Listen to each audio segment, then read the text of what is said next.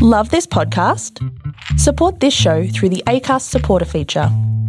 It's up to you how much you give, and there's no regular commitment.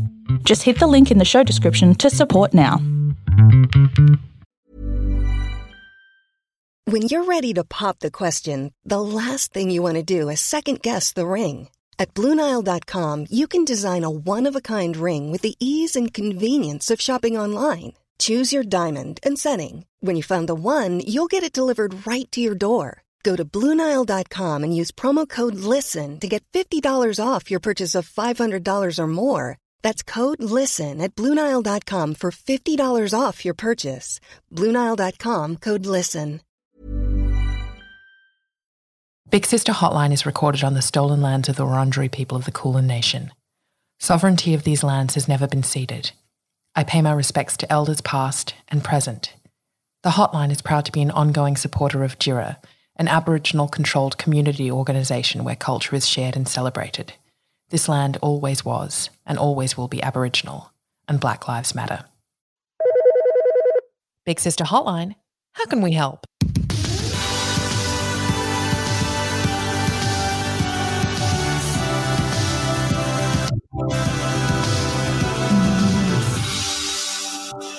Hello, guys, gals, and non-binary pals. You're listening to the Big Sister Hotline, a weekly podcast offering frank, funny, and feminist advice on life, love, and whether or not you should break up with your no-good Nick boyfriend. We know the answer is always yes.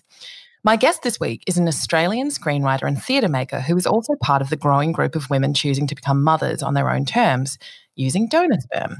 She recently authored a piece for The Good Weekend about that choice and what it was like to let go of the romanticised notions of how we have to find a man to do it.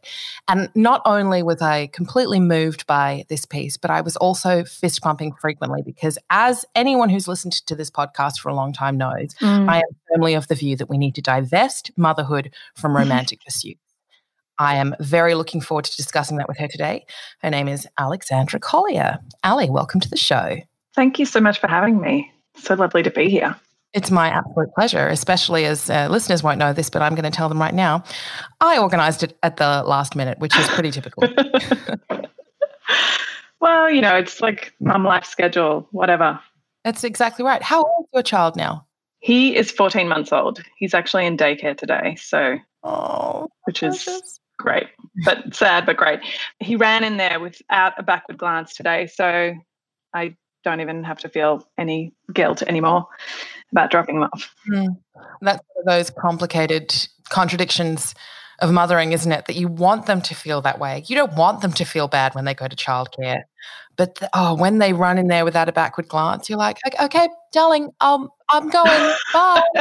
Darling. Yeah. Bye.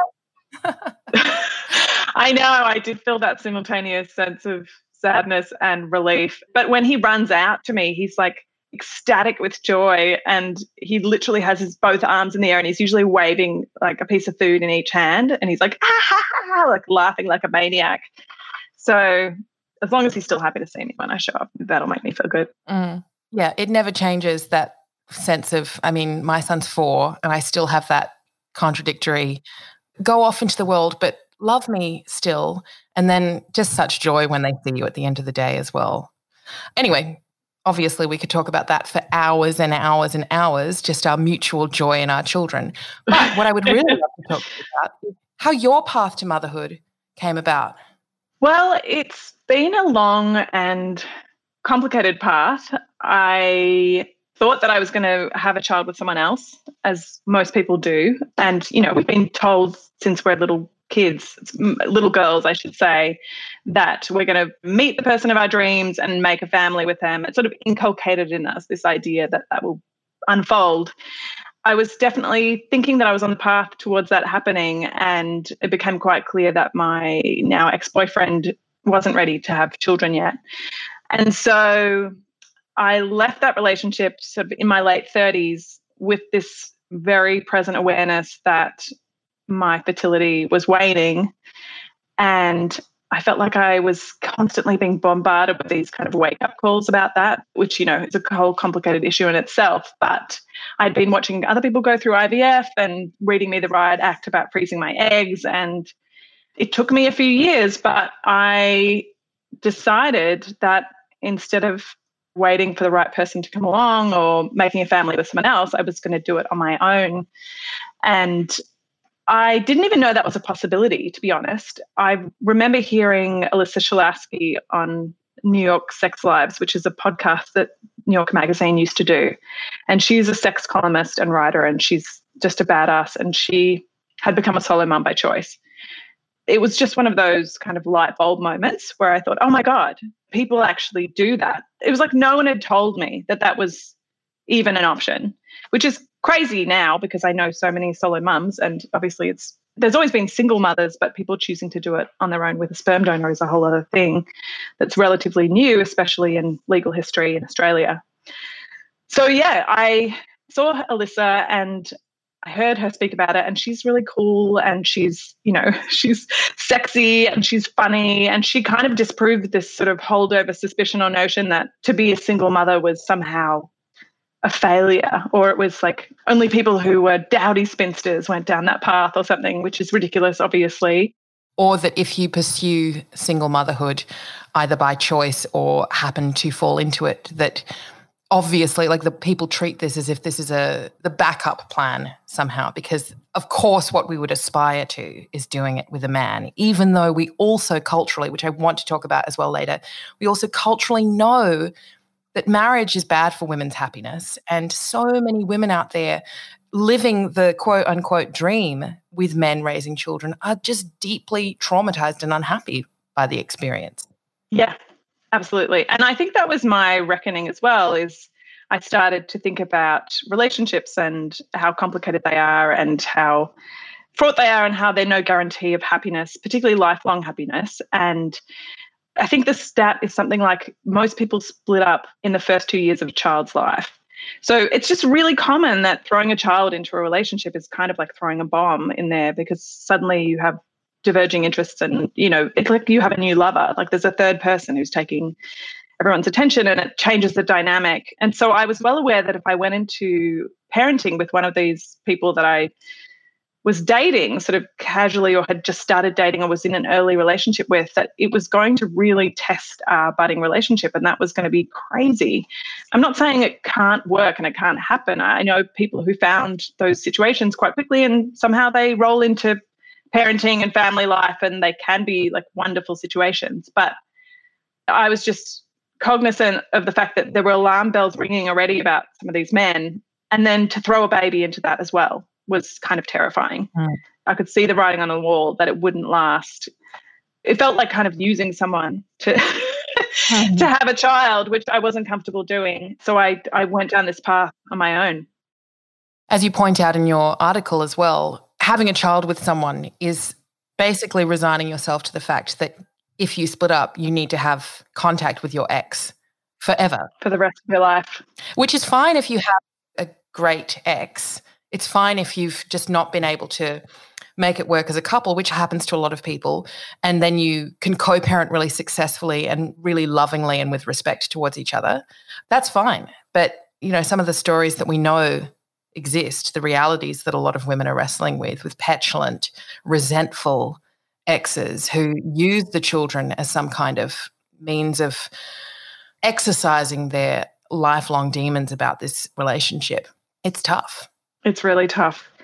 And yeah, I've seen a lot of people in those ex scenarios who it's so much work added into the relationship. I mean, yes, there's the benefit of, your kid is with someone else 3 nights a week or whatever, but you have to go through the trauma of the breakup and then the splitting of all those things. Yeah. And I've seen it from both sides, men and women really wrestling with how to keep a kind of copacetic, like happy relationship with their ex who they'd rather not see ever again. I mean, I remember an ex-boyfriend of mine said, he had 2 children. He said, God, you should not have to see your ex ever again when you split up.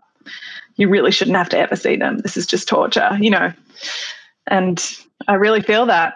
Yeah, I feel that too. But my impulse, and perhaps this is unfair, but I think it's based on a lot of communication with other single mums who do have to wrestle with exes. Now, I should also put a disclaimer in that I'm actually really fortunate that I do have a good co-parent, and we have, after a bit of a battle at the beginning when we split up and it was quite toxic for a while, we have really come to that place of mutual respect and commitment to our son, which I feel extraordinarily grateful for. Not thankful or lucky to him, because that's the way that a father should be, but just grateful that that's our experience. But when I hear, stories of men saying things like, you should never have to see your ex or the mother of your children or whatever, I always just feel like, fuck you, dickhead. It's true. Yeah, that is also true. What did you do that made her hate you? Because I can guarantee you fucking did something. Yes, I don't need to get into the particular details of this person, but yes. So then what happened? You made the decision to pursue IVF. And also, I don't know if you'd said this before, but it was made even more profound, really, because when you were with this boyfriend who was younger than you, and he honestly said to you, I'm just not at that stage of my life yet. You were living in New York. You were living the dream. You were writing. You were, living in a Brooklyn apartment. And then you realized, okay, well, if I want to do this, I might have to do it by myself. And so you moved back to Melbourne, which, that's like a grief as well, isn't it? To kind of give up. It's not just giving up the idea of what, as you said, we're fed as little girls, this one path to true happiness, which is a lie. It's not just giving that up. It's also giving up the career ambitions and that kind of like that dream of what a life can look like alongside it for something that at that point was completely unknown to you. Yeah, I was giving something up, but to be completely honest, I had been in New York for 10 years and I was ready to leave. New York is incredible. If you want a career in theatre, of course, it's one of the places you move to in the world, or used to when we had theatre before a pandemic. But I was ready to go. I did feel some ambivalence about the fact that I had built this career and I had built all these connections. And the moment you leave a city, we have, ways of contacting people internationally, but it's like you don't really exist. You have to be in theatre foyers and you have to be bumping into people to kind of keep that career alive. Like there's a lot of hustle and producerial work that goes along. Sure, behind the scenes with any career. So yeah, I did have to leave that, but I was ready to go, which was sort of fortuitous, I think. And also it just struck me that it wasn't an option to have a family on my own without my family, my parents and my siblings around. That was part of the rationale behind moving home as well. Even though initially I thought, I'll move home and I'll meet someone. I'll meet someone because that's what everyone tells you. You'll meet someone. Of course you'll meet someone. Probably when you least expect it. Like you're walking down the street and you'll just walk around a corner and someone will smash into you. Yeah, that's like my least favorite phrase that people ever say to single people. When you least expect it, you'll meet someone. Because, of course, when you want to meet someone, you're expecting it. And it's kind of like you're just going to be unconsciously walking around, not focusing on any possibility of a relationship. How annoying and inconvenient is it that, okay, look, the universe tells you work really, really hard at being happy, being by yourself, being comfortable in your own space, enjoying your solitude. And then boom, we're going to give you someone to fuck it all up. Yeah, exactly. Exactly. And I think I read this thing recently actually in The First Move, that book that just came out, Emily Brooks. And she says, she did some research and women will settle down whenever they meet the person. It doesn't matter what the circumstances are in their life, but men will only settle down when they're ready. So, women are usually at a disadvantage in that way. Essentially, it's saying women are willing to rearrange their lives when they find the right partner, whereas men will not rearrange their lives until the timing suits them, which I think was also an issue with my relationships that didn't pan out. Yeah, I think that it's not so much that women are willing to do those things. Like it's not like an innate female quality or anything to do those things. It's that we've been conditioned to make ourselves second and to make ourselves always amenable to men and to think, well, we need to like make a nice home for him, otherwise he'll leave us. I actually found it really interesting in your piece when you sort of touched on it a little bit before, that kind of idea that you're still going to meet someone. And the conditioning into that romantic ideal is so strong that even at the point where you're like, well, I need to leave this relationship with this person that I love because we're just not at the right stages and I really want to have a child and I've only realistically got a few years left to be able to do that.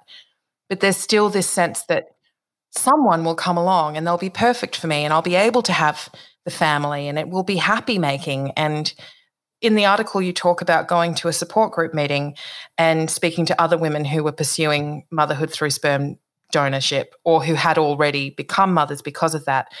And you confess in that meeting that you're still holding out hope that you might meet someone to do it with the sort of quote unquote traditional way. Mm-hmm. And you describe the temperature in the room as if it had dropped to Arctic levels, and then someone very gently, very kindly, but forcefully suggested to you that you weren't ready for this process. And I thought that was really interesting because I think a lot of women are in that similar position.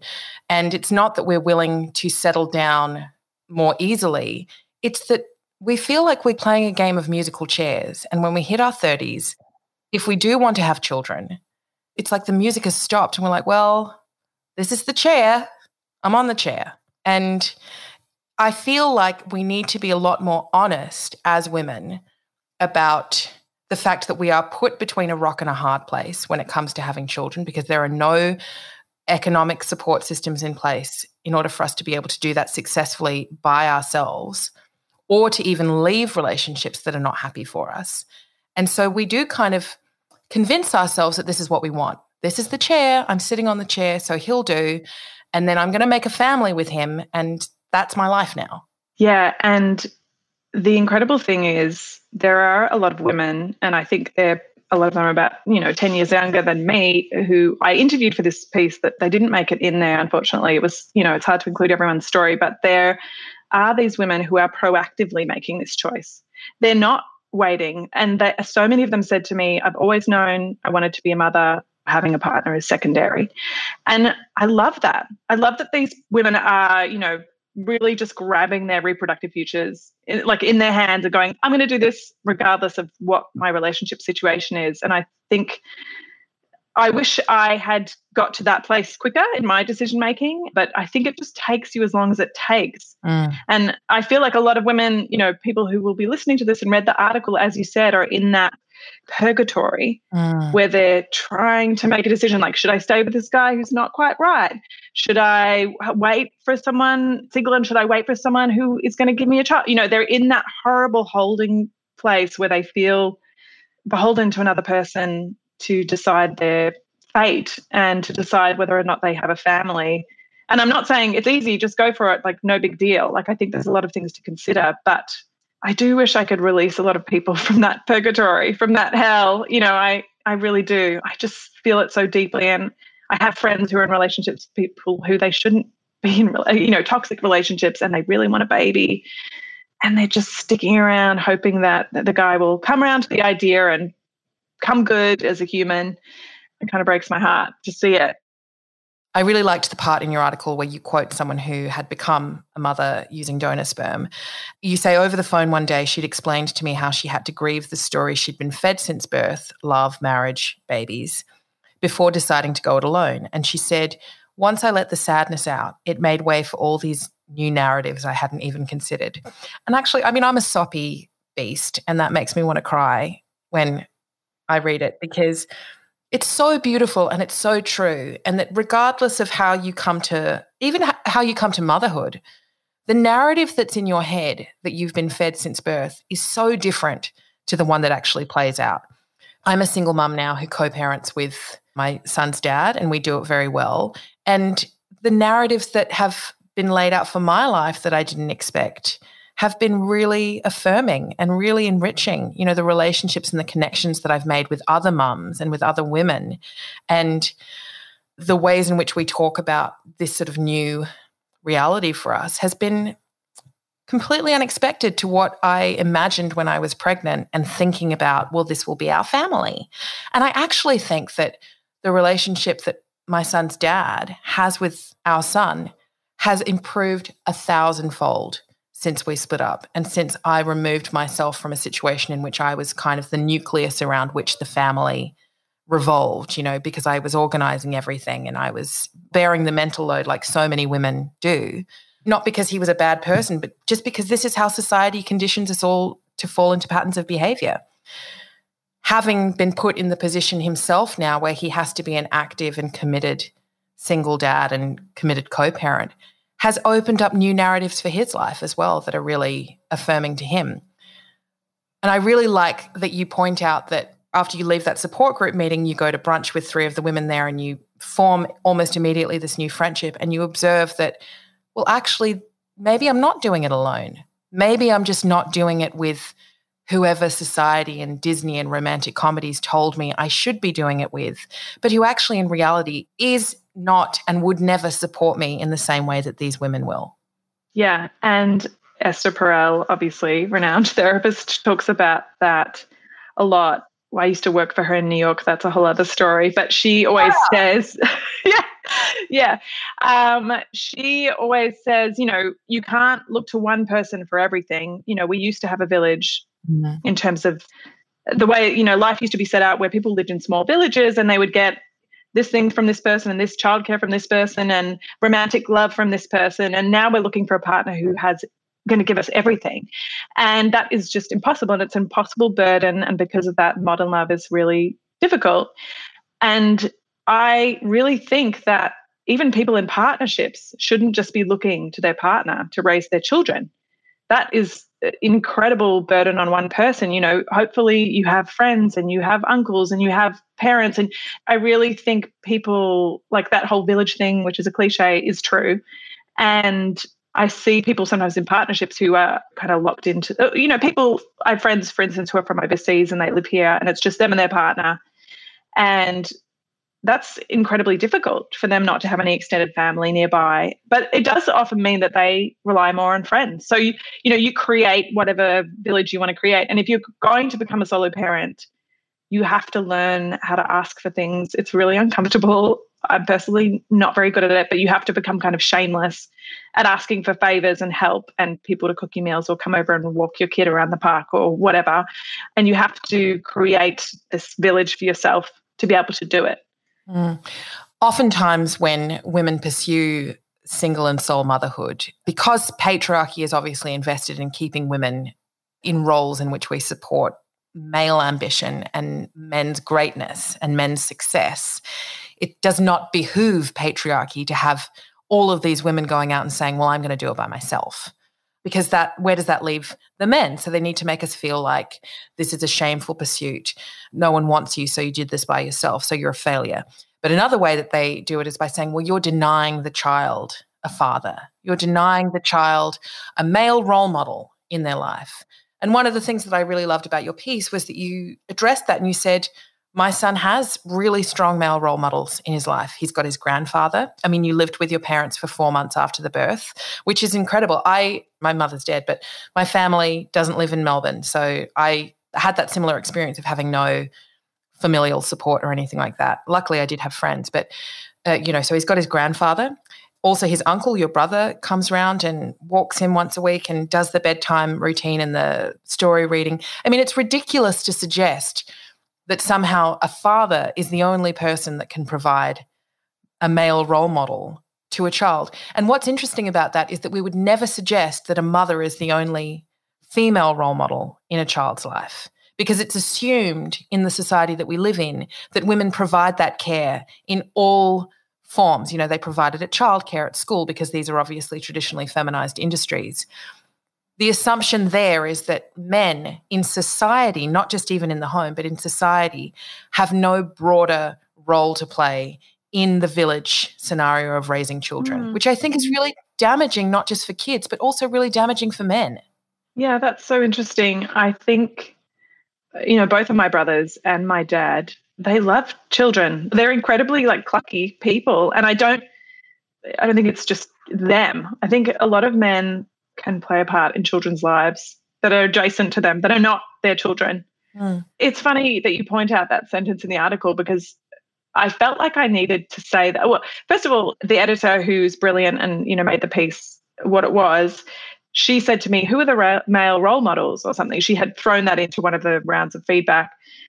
And it was a bit like this unspoken thing where we were both like, let's just address any trolls or any people who are going to come out of the woodwork and say, but there's no man, there's no man, it's a disaster. And I'm not reading the comments because I think there are a few people saying that, according to my dad's told me. Thankfully, he's been reading the comments, not me.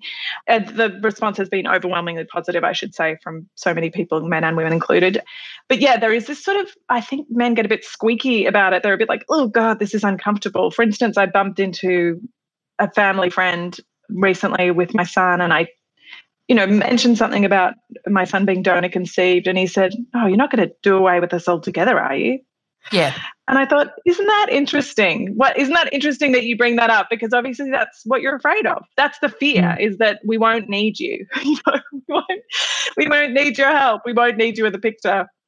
That is so true. But what's especially galling about that as well is that if this is the one thing that is supposedly keeping us tied to men, the fact that we could have children with them, why don't they try fucking harder to live up to that? And it's rare for me to issue a not all men statement, but I'm going to do it right now. I'm not demonizing all men. I know that there are committed fathers. I mean, it sounds like your father's a committed father. It sounds like your brother is a really committed man when it comes to child rearing. So I know that they exist, but I also know, and perhaps it's just my position because so many women write to me about their experiences, I know how common it is for men to have been given the absolute gift of a woman who will have children with them and try to create a loving home for that family to live in. And I'm not saying as a homemaker, but try to create a loving environment, who just fucking piss it up the wall, who they don't show any kind of gratitude for that or respect for it. So it's galling to me to have men then turn around and say, oh, well, you're not going to go and do away with us altogether, are you? What are you offering besides that spirit? Be better. Oh my God, yes. I think it's really important to see stories like yours being shared in the public domain, where women can see that not only this isn't the second best option. Oh, well, I couldn't find a man, so I just went and did it by myself like a big sad loser. It's actually a really empowering decision for you to make, because not only do you get to become a mother on your terms, but you get to continue your life in a way that, as you said, like having a child is introducing a third person into the relationship. And this is what threatens and challenges so many relationships, and it's not because there's a third person there who's upset the dynamic. It's because where previously women, I'm talking obviously in cis-het relationships here, or not necessarily have to be a heterosexual woman to be partnered with a man, but who are partnered with men, women traditionally in those roles, before a child comes along, will prioritize the man's needs and will facilitate and smooth all of the edges around them to make sure that their path through the world is pretty good. But when the child's there, of course the mum is like, I have a tiny creature that, as you said, which I thought was so beautiful, I've knitted this from the flesh of my own body, and I have to protect this tiny creature now. And it's almost like, certainly for a while, if there is another person in the house, and particularly if they're a fucking man that has expectations that you still continue to provide all of the mental and emotional labor that you did before, they just become this pest. And I'm not saying that to be funny, but you can't focus any of your attention on them when you're trying to keep this small human alive. And yet so many men don't seem to understand that once the child is born, certainly for a period of time, they're the least important person in the house.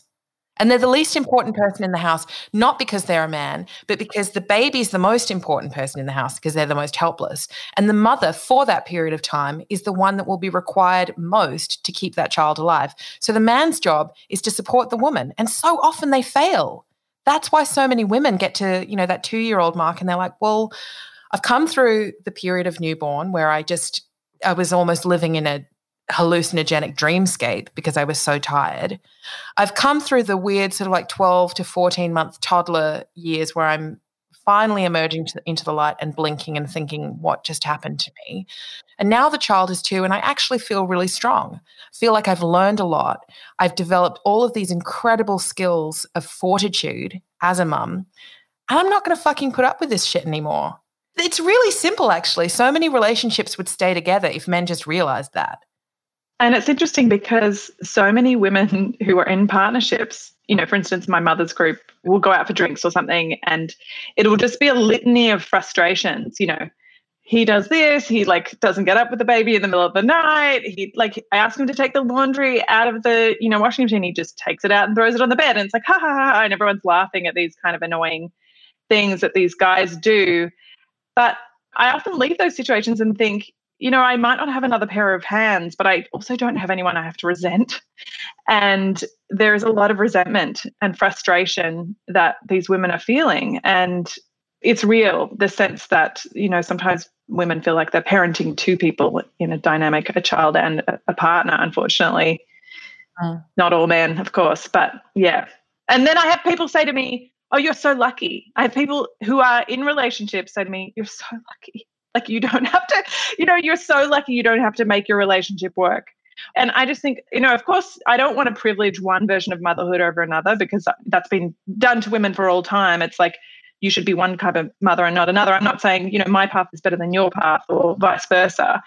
But I kind of reel when people say to me, you're so lucky. There's sort of two camps. One person who's saying to me, you're so lucky. And then there's other mothers who are saying to me, oh, it must be so hard, So it's weird. It wildly swings between those two extremes. Well, the good news is that you're not any luckier than they are if they just left their shitty husbands.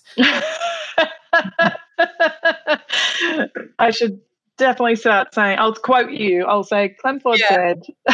It does speak to that stranglehold that the romantic fantasy has on us all, that even when presented in our own lives with the unreality of that, even when there are so many women, and I don't say this as a judgment because it's very, very hard to reject the conditioning of patriarchy and to make that choice to step into the unknown. I understand that.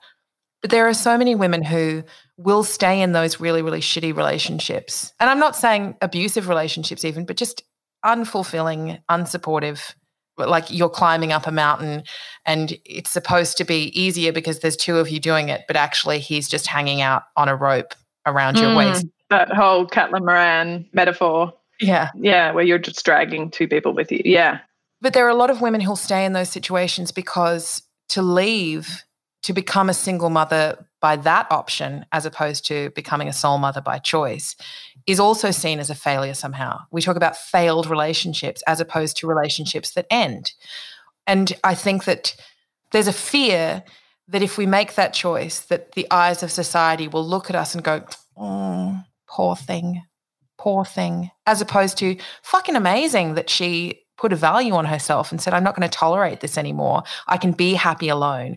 Because, of course, it all feeds still into the idea, and men never have this depicted of them, but it all feeds into the idea that women will never be truly happy if we are single and sad, that our happiness is contingent upon finding a man to choose us, even though what he needs to do is just be there, Here's a man, you get to take care of him for the rest of your life and wash his clothes for him and cook his food for him and clean up after him and resent him at your mother's groups and all laugh about it. Aren't you lucky? Yeah. It's crazy how pervasive that idea is, that we aren't complete until we find someone. That whole kind of Bridget Jones, like, I got to find someone sort of manic stereotype is still real and alive. And as you said, in your 30s, you start to feel with increasing force. It's sort of like bearing down on you, this sense of success or failure based around whether or not you found a partnership. And I think in dealing with my own family around this, their hope was that I would find one. That's out of a loving desire. We hope that you're going to be loved. My mum said to me at one point, we want you to be loved. And I'm not against that. I'm not against being loved or loving someone else. I mean, I'm not saying I will never have a relationship, but I think it was kind of a radical idea to them, this idea that you could sort of autonomously choose your own path with having a baby. And I think there is a bit of a generational divide in that way around making these kind of families. I had to grieve my own narrative, my own kind of idea, but I think they did as well, because I think the people around you have expectations of how your life is going to unfold. Your parents in particular have ideas about how your life is going to unfold. And so it's only fair that they might do the grieving a little bit after you did the grieving. So that was a good thing to realize. It was a bit like, to borrow a term from queer culture, like a kind of coming out. process with people to tell them about this and to have them accept it as a possibility and to come to terms with it. And they did come to terms with it, and they have been incredible. And I think once there is a child in the picture, nobody questions your choice anymore. You know, everyone loves a child. Everyone loves a baby. And when I walk down the street now with my kid in a pram, there's a story that people are building around me. They don't know who I am or who I'm with or what I'm doing with my life. They just see like mum, child. You know, they probably think I'm going home to my husband or whatever. They have a conventional narrative around it. I often think I'm just so interesting. They probably think one thing of me and I'm actually living a completely different life, you know, to the one that they think that I'm living. And there's a kind of dissonance between those two things, which is interesting. But I think more people are like accepting of this path, and I'm hoping that like writing about it makes it normal for people, makes it possible for people. Well, people also have assumptions when they see someone who is partnered. Oh, she must be very happy. We never know what's going on in people's lives. I really hope that reading articles like yours and seeing more and more women do it will have that empowering effect and impact because, you know, as I said at the start, and as I've been saying for a really long time, a lot of women want to have children. Not all women. I know that when I talk about women's desire for children, I'm generalizing here and I'm not issuing an all women statement.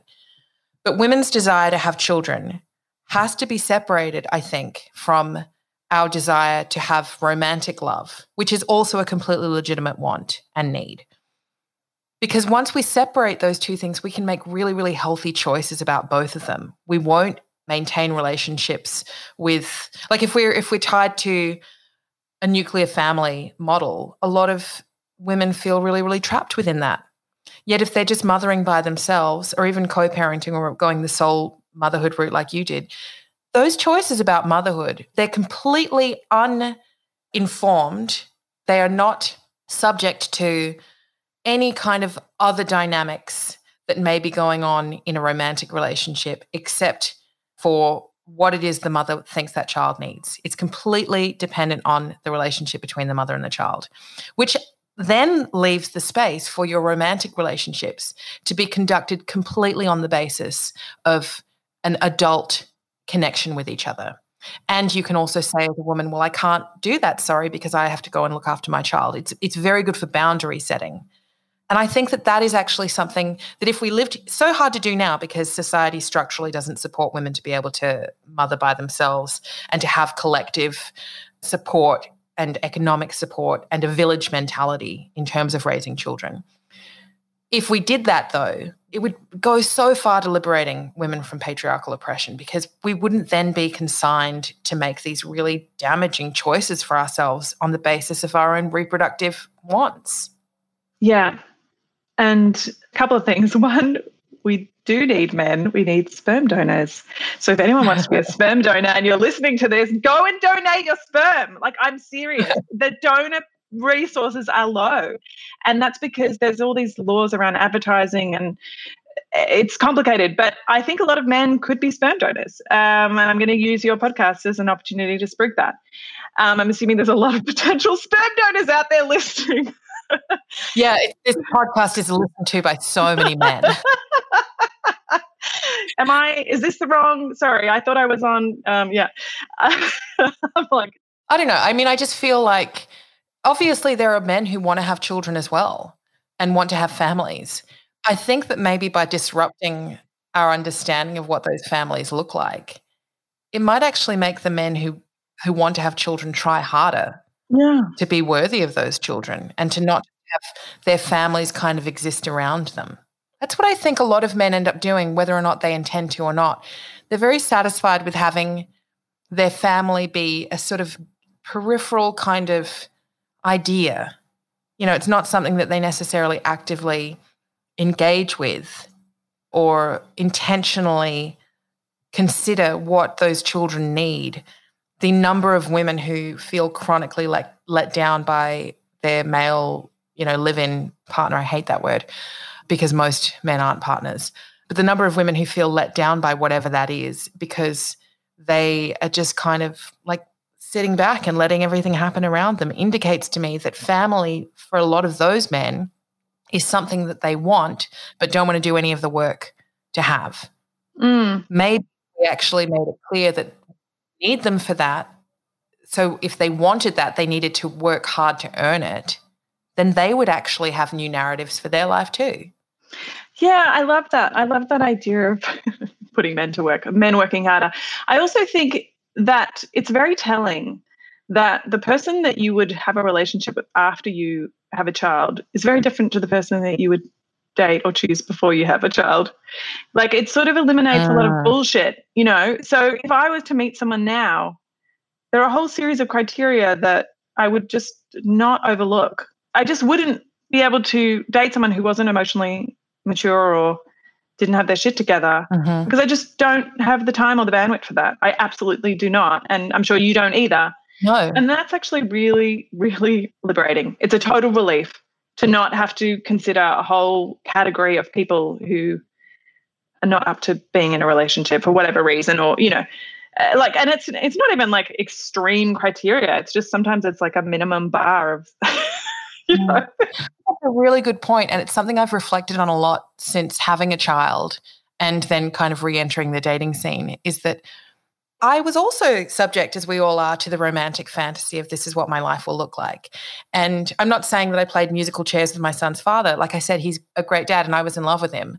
But now that I'm on the other side of whatever kind of path to happiness was shoved down my throat my whole life, I do have a lot more freedom to make choices that serve me and my needs that I wouldn't necessarily have felt confident in before. And partly as well, part of that confidence has been that I do think that motherhood fortifies you in some really intense way. Absolutely. You know, and recovering from it physically and emotionally is such an intense process. But now, as you said, like, I'm not looking to live with anyone.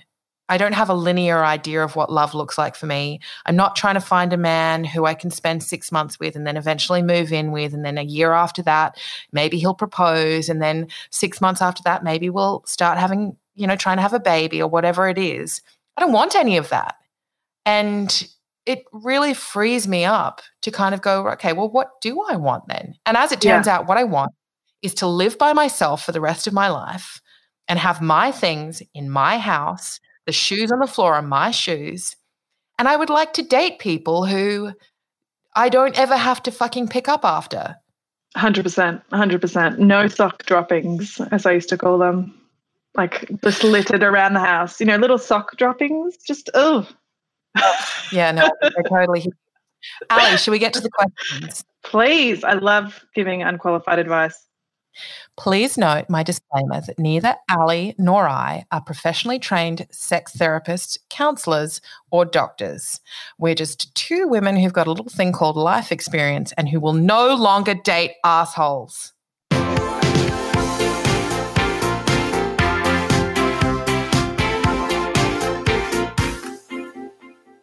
Hopeless Dater writes, I'm feeling really hopeless right now because I'm never the girlfriend category, always casual. I know it shouldn't matter, but it's a dent in my self-worth.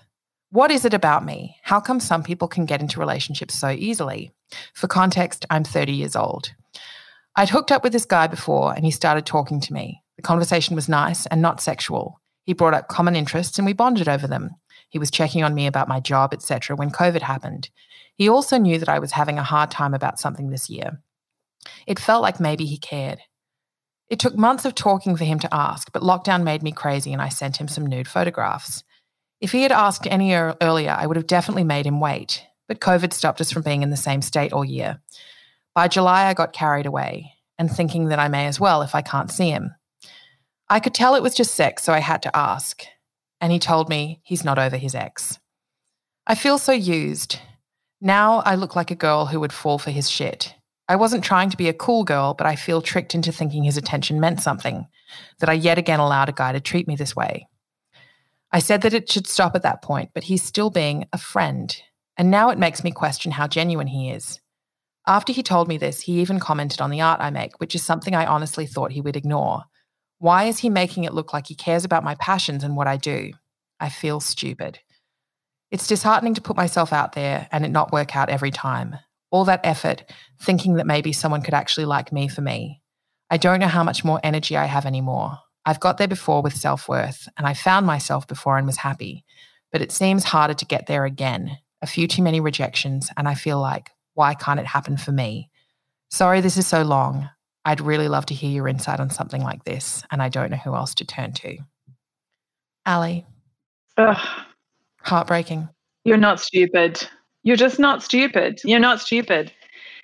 And this is such a common story. I mean, first of all, heartbreak never really gets easier. There's this sort of illusion that if someone lets you down or, you're heartbroken, as you get older, that will somehow get less and less painful. But I think it's just as painful when you're 15 as when you're 50. It's more painful when you're 50, actually, because you do have all of those feelings that you shouldn't feel, but you do have all those feelings that I'm really stupid to have let this happen again. How could I have let this happen again? So it's feel like for someone to have broken through the walls that you've obviously erected over the years, it's like double the blow. Yeah, you're not stupid. You're a totally normal human being who did a totally normal thing, which is that you got involved with someone who seemed like they were interested in you and they were giving you all the signals that they were interested in you. I mean, I also think the modern construct of online dating is innately flawed. It sounds like you met this person online, which is how we meet people now, unfortunately. And it's just, there's so much head fuckery with, communicating via text. And communicating via messages, and you can fall in love with someone without ever meeting them and inevitably get disappointed. I mean, if I could tell myself anything in previous communications with people where this kind of stuff has happened to me, I wish that I had not.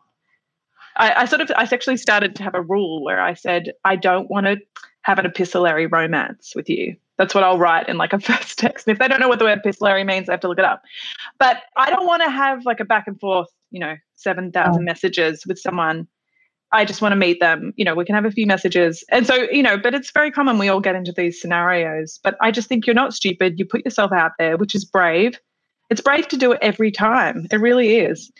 And I so hear this woman when she says, like, he was interested in my art and that he's keeping her around as a friend. And I think this guy is breadcrumbing you, and I would just cut him out of your life as soon as possible. It sounds like he's a waste of your time. I mean, I really do.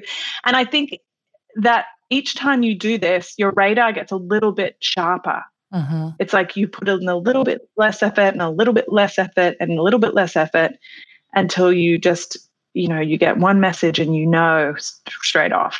It just kind of gets sharpened each time. And I think that's a good thing. I think people underestimate how brave it is actually to get emotionally involved with other people. And it's seen as a kind of a weakness, but it's not. It really isn't. Oh, I agree with you completely. And I would like to reiterate what you're saying to this dear little sister. You are not stupid, although I have felt that way before. I know why you feel stupid, but you're not stupid. As you said, Ali, it's not stupid to open your heart up to someone, and it's not stupid to be the kind of person that wants to trust other humans, particularly not when they have clearly entered into an intimate and vulnerable space with you that makes you feel like you can trust them. I think that you can feel incredibly hurt and heartbroken after that, and you can go through the, multitude of feelings about, well, I'm never going to trust anyone again, and that's just put another little layer of scar tissue over my heart, and so I'm going to make it more difficult for someone to break past the barrier next time. And that's fine, and we should be careful with our hearts because there are a lot of people out there who get off on the challenge of making it past those barriers and then hurting us.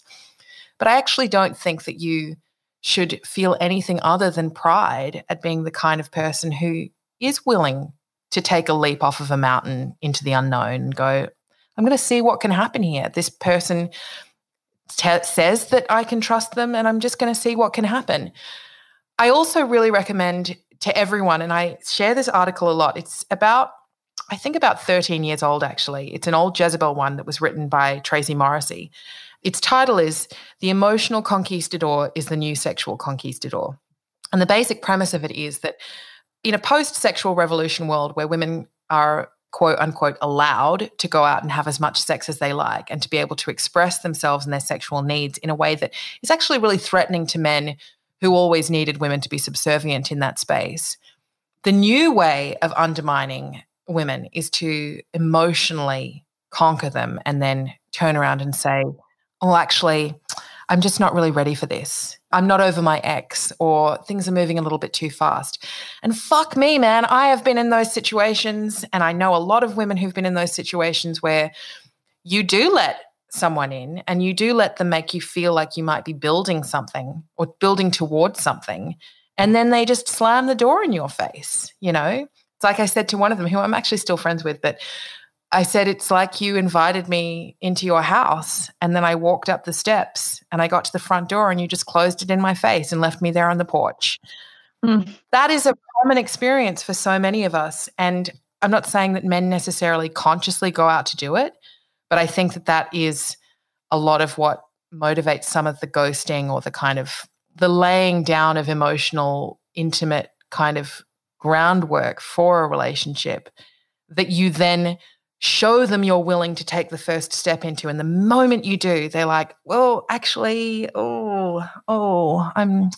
is awkward, but I'm just not really in the space right now. I'm actually still really hung up on my ex. So don't feel stupid at all. But I seriously think you need to stop communicating with him. Yeah, take the power back, that, you know, what power that you have. And you do have some power left in the situation, which is that you don't have to give your energy or time to this person who is never going to be able to give you what you want. Sadly, it's disappointing. I know it's really disappointing. I feel your disappointment so profoundly, and we've all felt it. And I think you're saying to us, will I ever meet someone? Why can't I ever meet someone? And I just think you're not alone in that. I think a lot of people are feeling that. It's not like everyone else has it figured out. And I just don't think there's an answer to that, unfortunately. Again, reading between what you're saying, this idea that like I'm not girlfriend material, this is a fear that plagues so many women who are interested in having relationships with men. The fear that we're not girlfriend material. We're all fucking girlfriend material. And the reason I know that is because, as we've talked about in this podcast, society has conditioned us to massage and smooth and make ourselves amenable to men's needs and wants, which is actually not something that we should be doing. So in terms of that, we're all girlfriend material, but actually we shouldn't be in those situations. You're like a beautiful, artistic, talented, smart, intelligent, brave woman who is opening yourself up to love. That makes you the perfect candidate for love. Just because men are exploiting the means available to them now to string a number of women along, as you said, breadcrumb them, doesn't mean that you don't deserve all of the things that you want. And it doesn't mean that you actually are not able to offer those things. Yeah. And I think what I'm understanding this little sister is saying as well is, what did I do? What did I do to cause this? Like, I sent the nudes, I contacted him, like, there's a bit of a, like, I'm such an idiot for falling into this trap. And it's like, you didn't do anything. I just want to release you from any self-loathing or self-blame around it. You didn't do anything. The reason this person doesn't want to be in a relationship with you is because they don't want to be in a relationship. It's got nothing to do with you. Most of the time, it has nothing to do with us. Other people will come to wherever they come to whenever they want to, and we can't make that happen for them, unfortunately. And this isn't true of all people who don't want to be in a relationship, but for some people who don't want to be in a relationship, particularly some men who don't want to be in a relationship, it's because it requires effort from them in some way. It's very easy to maintain a text-based relationship and get what you want out of it. The moment that there's a suggestion that you might actually have to provide some reciprocal emotional support or be present in some way that is inconvenient to you or frightening to you, like, God, what would it mean if I actually let this woman into my heart and my life? Please don't go away from that thinking, oh, he's just too broken and I need to fix him. No more fixing men. As you said, Ali, it's nothing to do with you. It's all of their problem. And if he's doing it to you, he's probably doing it to other women. And absolutely, you're definitely not the only one that is also going through this. You know, so many women feel like, well, I've had this emotional connection with someone, and then someone said to me the other day that they were ghosted by their fucking fiance after 4 years together. Ooh. They just ghosted them. That's the worst story. Dagger through the heart. Yeah, that's rough. That heartbreaking as it is, we need to kind of really practice, and it is a practice. We need to practice reminding ourselves that this is not a reflection on us. Maybe it's not even as duplicitous as any of this. Maybe you're just not right for each other. I remember actually when I broke up with my very first boyfriend when I was 19 years old, and we'd been together for like 3 months, so I was devastated. And I remember crying about it one night to a friend of mine who was a man and saying to him, you know, all this kind of going through this sort of self-torture that is painful, but that's also kind of pleasurable at the same time. When you're heartbroken, you're like, I'm a big piece of shit. And you kind of like lean into that indulgence. Yeah.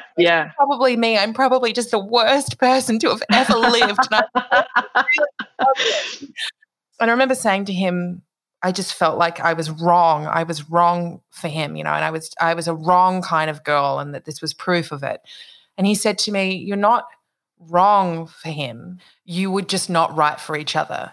And it's such a simple thing, but it actually kind of made me feel a lot better at the time and I try to go back to that frequently whenever I'm feeling a little bit heartbroken or self-indulgently tortured over someone. It's not me. It's not my problem. I didn't fail to secure that person's love because of a list of, you know, attributes about myself that I love to beat myself up about. That's not the problem. We were just not right for each other, or they were a dickhead. Yeah. You know? And you actually, I mean, it's such a cliche, but you did dodge a bullet. You could have pushed and tried to get that person to commit and hung around and did everything you could. And you saved yourself so much heartache actually figuring this out about this guy now, rather than dating this guy who is still not over his ex. I mean, imagine if he told you this in a year's time. So as shitty as it feels right now, that person was not going to be able to give you what you wanted. Yeah, and I think a lot of people are really feeling that insecurity, not just through COVID, but also just generally speaking, since online dating became so prevalent, like became the meeting place, primarily because it doesn't actually lend itself to forming long-term relationships with people, even though some people do form long-term relationships out of it, because it offers itself as that kind of the adrenaline shot in your brain, you know, like you keep swiping, and there's always the way that it works, and the way that they keep you paying for the product is because they want you to believe that there might be something better around the corner than what you already have. Absolutely. And I read this thing recently, which I just found so profound, and I couldn't believe I hadn't realized it earlier. They said online dating is designed to keep you single. And I was like, oh my God, of course it is. Yeah. Like I just felt like such an idiot for not actually having realized that. I thought, yeah, that's the whole medium. It's designed to keep you looking and never be satisfied. Don't blame yourself, little sister. Give yourself some time to feel heartbroken, to feel sad, listen to sad girl music, go for long walks and, you know, fantasize about, exercise whatever kind of fantasies in your head that you want him to bring to you, whether or not that's him coming and saying that he made a big mistake and he's really in love with you. Because I can tell you not to fantasize about that, but I know you will. So just go out, lean into it, indulge it, but just keep reminding yourself along the way that this is not your problem, that you are brave for wanting to be loved, and you're brave for putting yourself out there, and just try and be a little bit kinder to yourself. I think, you know, yeah. all really benefit from that. Yeah, totally.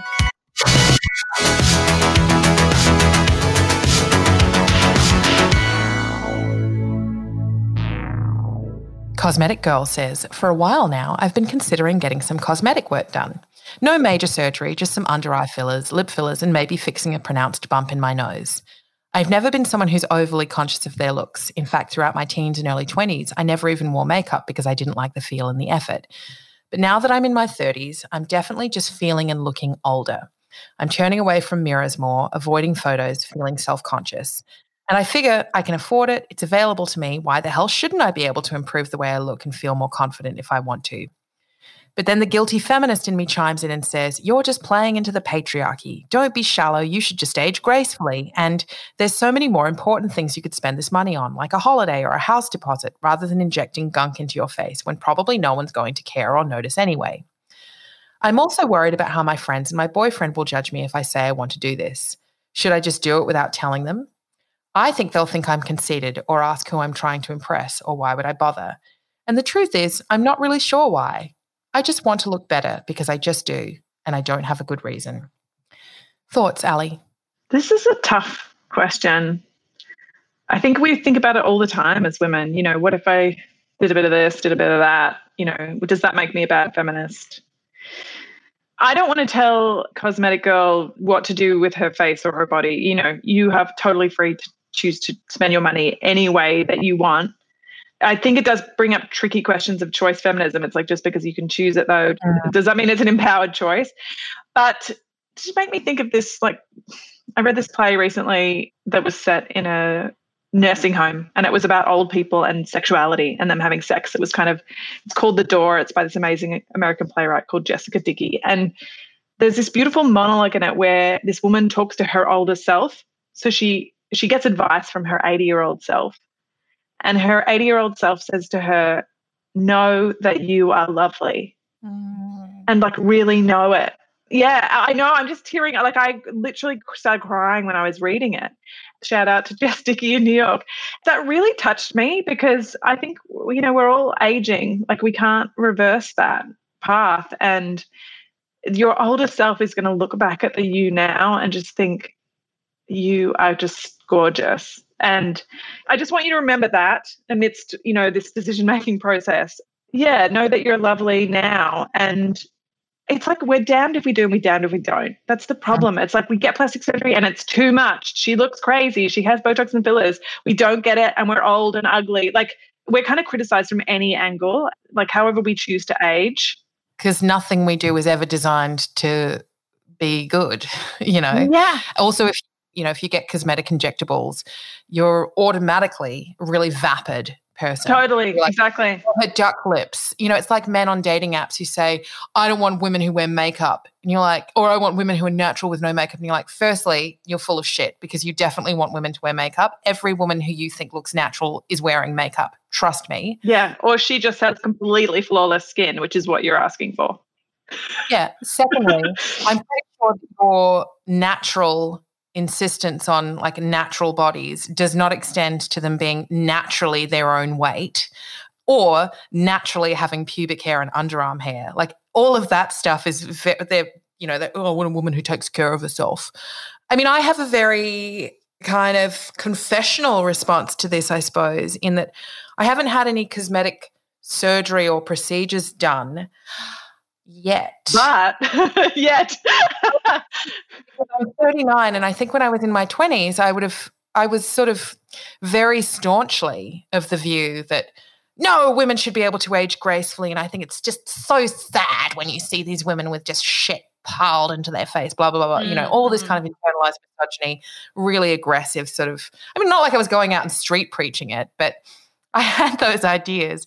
And then, of course, like the closer I've crept towards 40 and I'm seeing more lines in my face, and I take really good care of my skin now. You know, I spend a lot of money on skincare.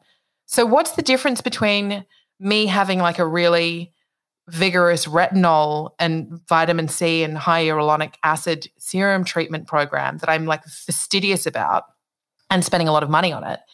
What's the difference between that and saying, you know what, I'm also just going to get a little bit of Botox in that spot between my eyes that I always furrow my brow on? I think that the point that you make about choice feminism is really important because I don't think it's a feminist act to be like, well, I'm going to go out and put Botox in my face. But as distinct from the way I might have felt in my 20s, nor do I think it's not a feminist act. I think it's a choice that women make that is on offer to them, that is informed by the patriarchal setting that we live in. And it doesn't have to be feminist, nor does it have to be maligned as being not feminist. It's just a choice, and that choice just is. And you can make the argument, well, by playing into it, you're playing into patriarchal beauty standards. Fine. I also play into patriarchal beauty standards every day because as a woman in the society, I have to survive. this society. And I want to be able to do the things that I do without having to also worry about this additional layer of shit that stops me from doing those things. And also, I kind of like to look nice. Whether or not that's informed by patriarchy as well or not is up for debate. I think that the way that I take pleasure in how I look is definitely informed by patriarchal standards, but I don't think that taking pleasure in the way that you look is patriarchal in nature. I think that that's just humanity. It's preening, it's wanting to be attractive, it's indulging that sort of like self-love in ourselves, whatever. So all of that is a kind of a circuitous way to say, I think that if you want to try injectables and fillers, I think you should fucking go for it.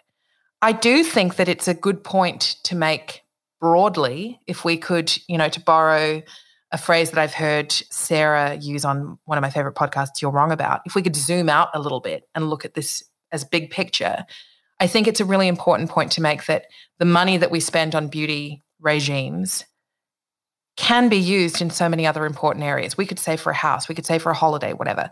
And men are not required by patriarchal standards to invest this level of money and economic and time into their appearance in the way that women are. That is definitely an issue that we need to discuss, and one that is absolutely rooted in patriarchy. But again, having said that, you're a woman navigating the world, and if you want to spend $500 on Botox, fine. And I don't think you should feel ashamed in front of your friends or your boyfriend. Like, just tell them you're doing it. I mean, I wouldn't feel ashamed about those choices or hide them from people. Well, no. And if your boyfriend's got a problem with it, tell him to go fuck himself. You might be surprised and hear from some friends, well, actually, I've actually had a little lot of Botox here or a filler. Oh, yeah. You know? I'm going to do these things. This is my policy now. If I get Botox, which I probably will try at some point in the nearer future rather than the distant future, because I've been thinking about it for a long time. If I get it, I'm going to be honest about getting it. And a lot of people might not choose to be honest, and that is fine. That is, everyone is walking their own path. But I'll say that I have gotten it because I think that one of the more annoying and insulting things that patriarchy and these standards do to us is to make us feel like we need to comply with them and then hide it because it's shameful somehow. It's shameful to respond to exactly what is being demanded of us. And then what we do is we say, okay, well, I just look this great naturally, you know, as opposed to, well, no, I spent a lot of money and conformed to patriarchal beauty standards because that's the world that we live in. And also, as another thing as well, which I've been thinking a lot about, there is an argument to be made here. And it's a tenuous one because I'm not saying that it's a fiercely political act to go out and have injectables or cosmetic surgery, nor is it not political. I think it just is. And for some people, obviously, it is very political. But I think that there is something to consider in that when we are women in our 20s and society perceives us in general to be at the peak of our physical appearance, and we're always told that women in their 20s are the peak desirability. And, you know, women in their 30s, as you know, we're talking about motherhood, that we're made to feel like somehow we're over the hill, so we need to just settle for whichever guy we're with. Or if we do motherhood by ourselves, then we're like some big sad failure that, you know, men love to say to women, well, stop being so picky in your 20s because otherwise you'll be on the shelf in your 30s. So we know in our 20s is when we look the best. But as we enter our 40s is when we start to feel the strongest. It's when we actually start to assert ourselves and our boundaries and our needs and our personalities in a way that we didn't have necessarily the confidence to do when we were in our 20s and navigating those weird kind of dynamics where we hadn't yet learned or practiced what it felt like to disagree with men. So that for me, there is something interesting in that if we have the capacity now to marry those two states of being, where I can be like a fiercely powerful woman entering her 40s, where I'm going to stand up for exactly what I want, but I'm also going to get to go back somehow and feel the physical power that I may have had in my 20s and yet not really understood or been in control of. That's kind of interesting to me. It is. And to name drop Esther again, Esther Perel, I remember she said once, I wish I had had the confidence that I have now, and she's in her 50s, like with the looks that I had in my 20s. Yeah. And I just thought that was so cool because it's like you do become more sure of yourself and sure of what you want. And you do feel so much better about yourself the older you get. And it's weirdly coincides with this decline in how you feel you look. I also think that if we could assume for a minute that we didn't live in a patriarchal system and we just existed in a world in which we also understood that we aged, I think it's understandable in some way that as we age and we have the physical signs of that decline, that we want to kind of recapture our youth, not necessarily just to make ourselves more attractive, but because we're wrestling with fears of mortality. You know, the idea that once you're in your 60s, like ageism is obviously very rife in society as well, and it affects men and women differently, and women are more profoundly impacted by it than men are. But I do still think that there is something in there about, well, what's wrong with not wanting to age quite so rapidly if we have the option to extend our youth for a little bit longer? I think that's actually quite an understandable human desire. That there's also this feeling or hope that through altering ourselves, we'll somehow reach some form of perfection. And I would say that that doesn't exist. Like, it's never attainable. And unfortunately for women, it's like we're living under that kind of idea all the time of like, if I just had a little bit less cellulite on my thighs and a little bit of less crinkle between my forehead and a little bit of the, like, if I just stripped away those things, somehow I'd be happy and I'd feel wonderful about myself and I like would be a perfect human being. And I think that's it's so hard because we're constantly striving for that self-betterment. You know, there's no end point for that, which is good to acknowledge even as you might decide to do this. It's not like you're never going to age because you get fillers or you're never going to get older or, you know, that's still the reality. That's a really, really good reminder to put in there as well, in that as much as I think if you want to do this, do it. And also I think that if this little sister has emailed the show about it, it means she's been thinking about it for a while. So often when questions like this, not necessarily to do with cosmetics, but about should I do this, come in, it's that they've already made up their mind that they want to. They're just asking for permission. And I'm just going to repeat what I say to everyone, which is you don't need us to give you permission to do anything. If you've decided that this is what you want to do, all you need to think about is the potential fallout of that decision and how you will manage it and go into it with open eyes. And one of the things, as you say, Ali, that you need to be really cognizant of if you make this choice, and I've thought about it too in terms of me making this choice, is that you're not going to be like one and done. You know, it's like getting tattoos. You're going to get more than one, and be very mindful, I think, of not wanting to chase that rainbow of perfection. But I don't think that it's unfeminist to want to do it. I think it's a response to the world that we live in, and I understand it completely. Yeah, I do too. The last thing I will say is if you do choose to do it, please, please, please go to a reputable, professional, trained. No back alley dermatologist. Yeah. No cheap deals. No, fillers are not something you want to save money on, okay? Don't do a Groupon, please. I'm not even being funny. I cannot stress this more strenuously. Please do not scrimp on having someone inject botulism into your face or fillers, you know, because it can go very badly. And I don't just mean in that it will like change the shape of your face, but there have been stories. There's a Four Corners report. If you're going to do this, go and watch the Four Corners report on it.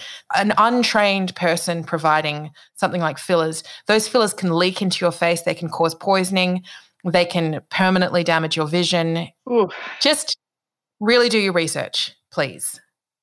But other than that, don't worry about what anyone else will think because it's your face and only you can come to the decision about what you do with it.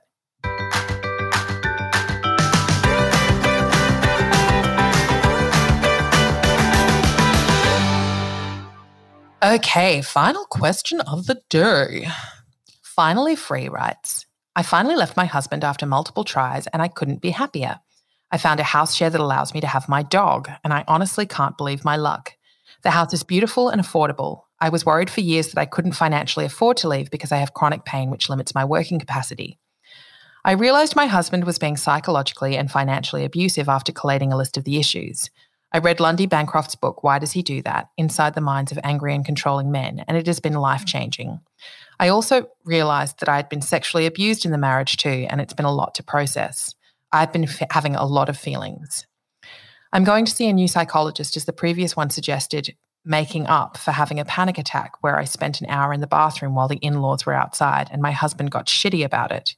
I have supportive family and friends and enough love to last multiple lifetimes. Since leaving, I have spent time reading, exercising, seeing family and friends, and settling into my new place. My question is, how do I learn to be myself again without being codependent and relying heavily on others? My identity has been so closely tied to men for the longest time, and I feel ready to be alone. How do I individualize myself again? Ali. First of all, I just really want to say to this person, I'm so sorry that happened to you. Oh God, so heartbreaking that happened in your relationship with someone that you loved and trusted. I'm just really moved by that. I think you are doing the work. It sounds to me like you are doing the self-actualization that you need to be doing.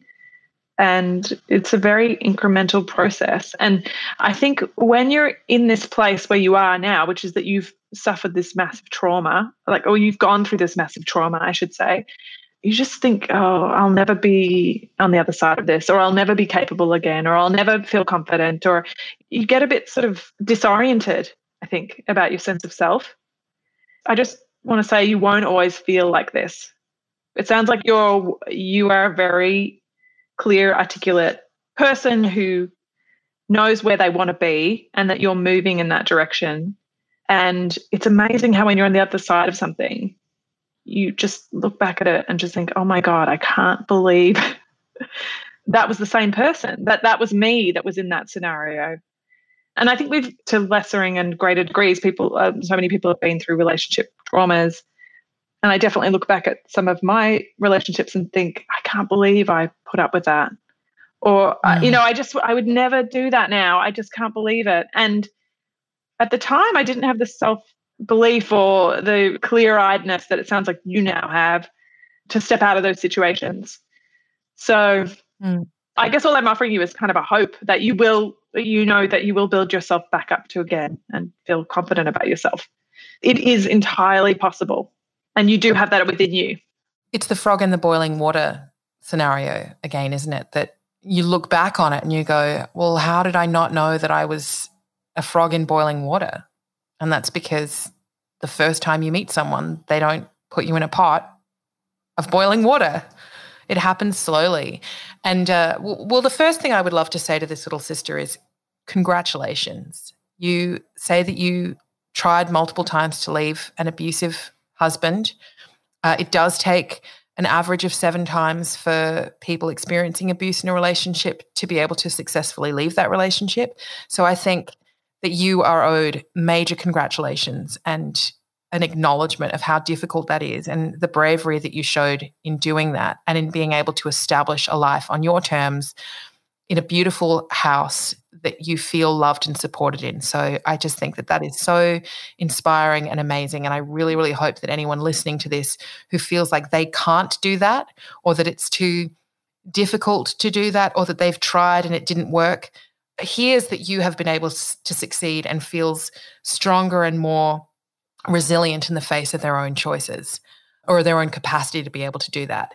I also love that you mentioned Lundy Bancroft's book, Why Does He Do That? Inside the Minds of Angry and Controlling Men, because Lundy Bancroft's work on that is game-changing, and it's one that is frequently cited by women who have survived abusive relationships and been able to leave as being a turning point for them in being able to recognize the patterns of behavior that they've been subjected to and recognize the abuse that the man they've been partnered with has chosen to meet out against them. It's interesting because I always, we talk about people experiencing something, which is accurate, but I think that it's also really important for us to consciously bring in active language and talk about, I'm so sorry that he chose to do that to you. I'm so sorry that he subjected you to this by choice, because that's really, you can make all the excuses in the world that you want for men, their traumatic histories, their poor mental health, whatever it is. We all make choices every day about how we treat everyone in the world and especially the way that we treat people that we love. So I'm sorry that he chose to do that to you, and I'm really, really so thrilled for you that you were able to muster the strength despite that to be able to leave him.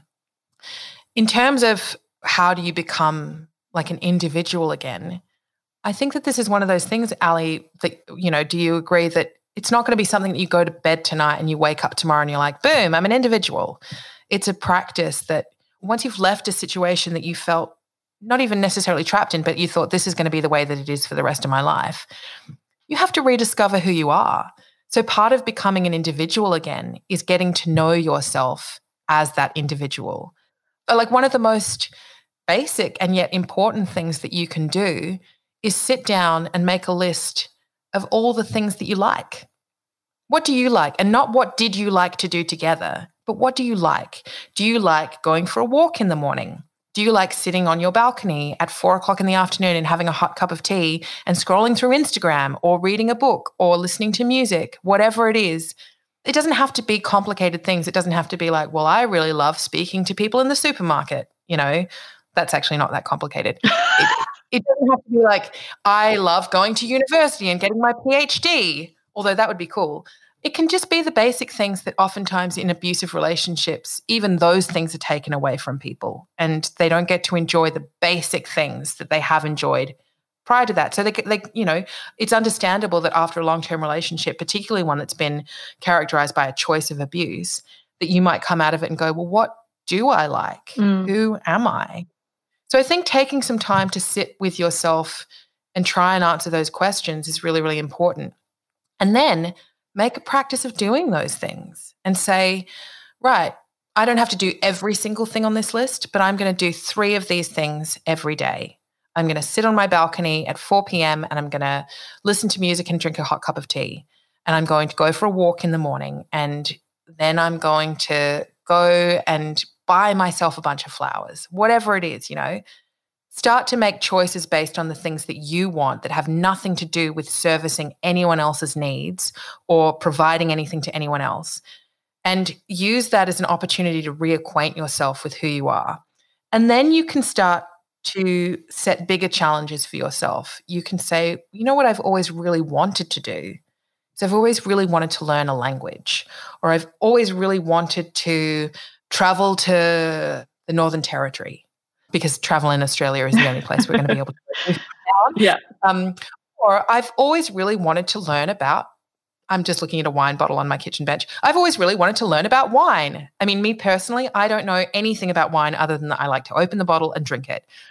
Establish a list of things that you would love to do by yourself that, again, have nothing to do with servicing the needs of other people and nothing to do with pleasing anyone else.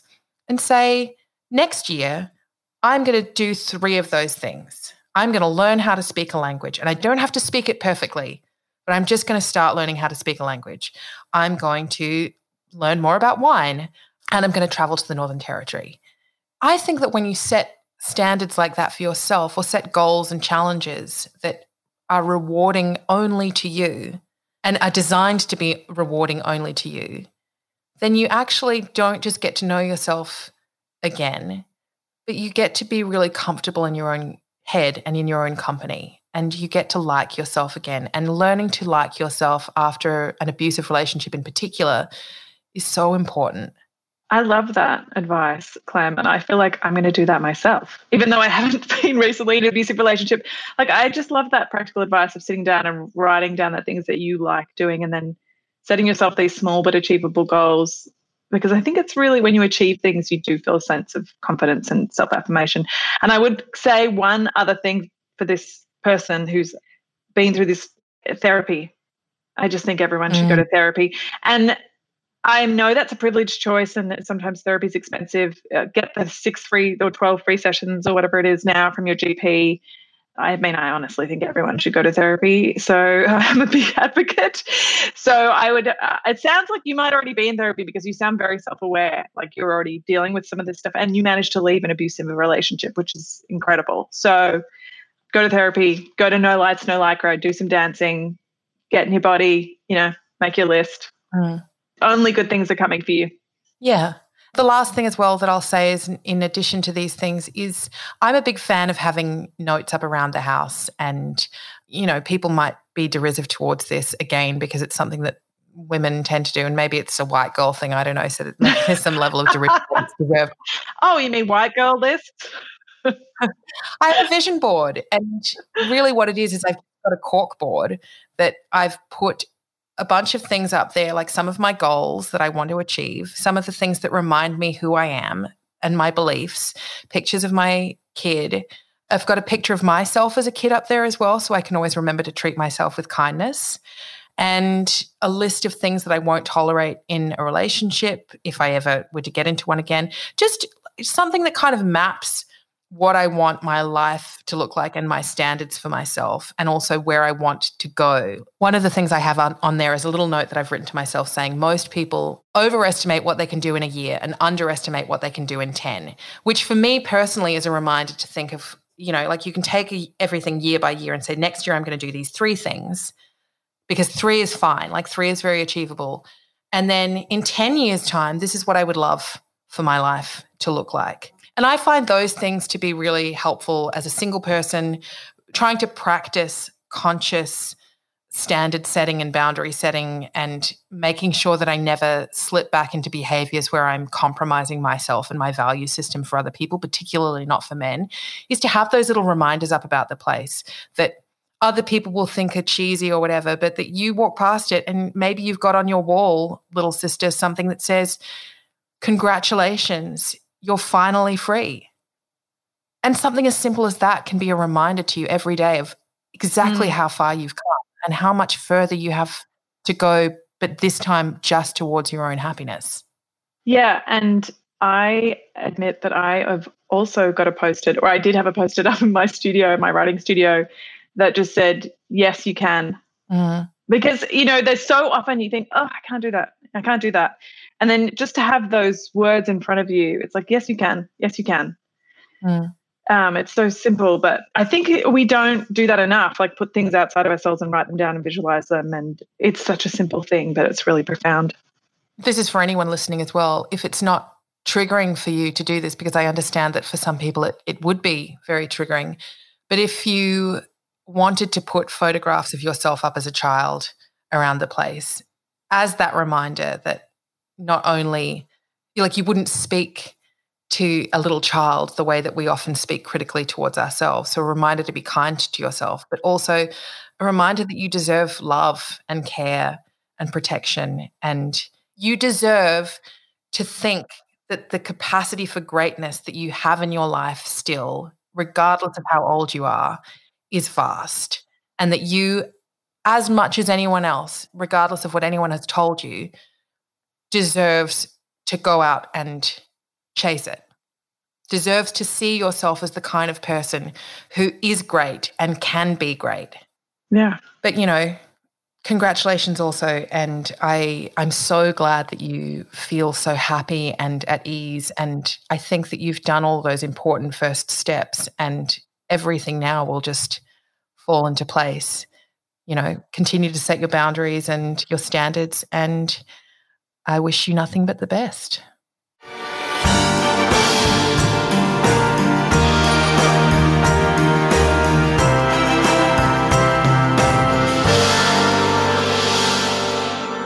You've been listening to the Big Sister Hotline, a weekly advice podcast that delivers no-nonsense words with love from the kind of people you know have your back, your big sisters. You can find us on Apple Podcasts, Spotify, Podchaser, Google Podcasts, and everywhere else you look for great content. And you can also listen to all the back episodes.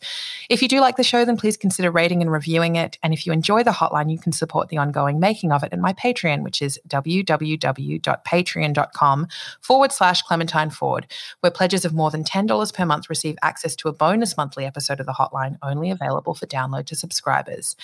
If you have a question you'd like answered, you can submit it to bigsisterhotline@gmail.com. And don't worry, all submissions are treated as totally anonymous. We're big sisters and we've got your back. My guest this week has been Alexandra Collier. She's a writer, a screenwriter, a playwright who has also recently made the incredible decision to embark on life as a sole mother using a sperm donor, which I think is an option that many, many more women should consider. And she's done it so powerfully and written about it so beautifully. Ali, it has been a thrill to have you on the show. Thank you. It's been really fun. I come from a medical family who love giving advice. And they actually are qualified. So I just got such a thrill out of being able to give unqualified advice. Well, you gave such great advice as well. And, what I love about all of the women who come on the show is that not only do we get to kind of like plumb all of these different experiences and different perspectives, but it's always offered so compassionately and with such beautiful grace and a desire to really, see these people asking these questions feel loved. And that's what this show is all about. It's about love and sisterhood. And one of the things that I thought was really interesting looking at your website today was that you have a script under option. I do, yeah. I have written a show called Inconceivable, which is about a woman who turns 40 and finds out her fertility is fucked and decides to risk her ambitions and her relationships and her love of cigarettes to have a baby on her own using a sperm donor. Not that it's got anything to do with my life. And so, yeah, that's a half-hour comedy that I've written that has been optioned by a company in Sydney called Rev Lover. So he's praying that it one day gets made. That's amazing because I definitely want to watch that show. Oh, thanks. I will link in the liner notes of this episode as well. I will link your article in The Good Weekend so people can read that. It's really beautiful. I cried a lot during it and it made me feel incredibly hopeful for what possibilities may be out there for women who do want to have children but who feel trapped by this kind of ridiculous, archaic sort of notion of the nuclear family that does not serve any of us. Ali, thank you so much once again for being on the show. Thank you. Remember, there's no topic too thorny and no question too weird for the Big Sister Hotline. We're here for all the questions you don't want to ask your therapist, especially now that it has to be over Zoom. So contact us instead, the Big Sister Hotline. The phone lines are open. Hey, it's Danny Pellegrino from Everything Iconic. Ready to upgrade your style game without blowing your budget? Check out Quince. They've got all the good stuff, shirts and polos, activewear, and fine leather goods, all at 50 to 80% less than other high-end brands. And the best part? They're all about safe, ethical, and responsible manufacturing. Get that luxury vibe without the luxury price tag. Hit up quince.com/upgrade for free shipping and 365-day returns on your next order. That's quince.com/upgrade.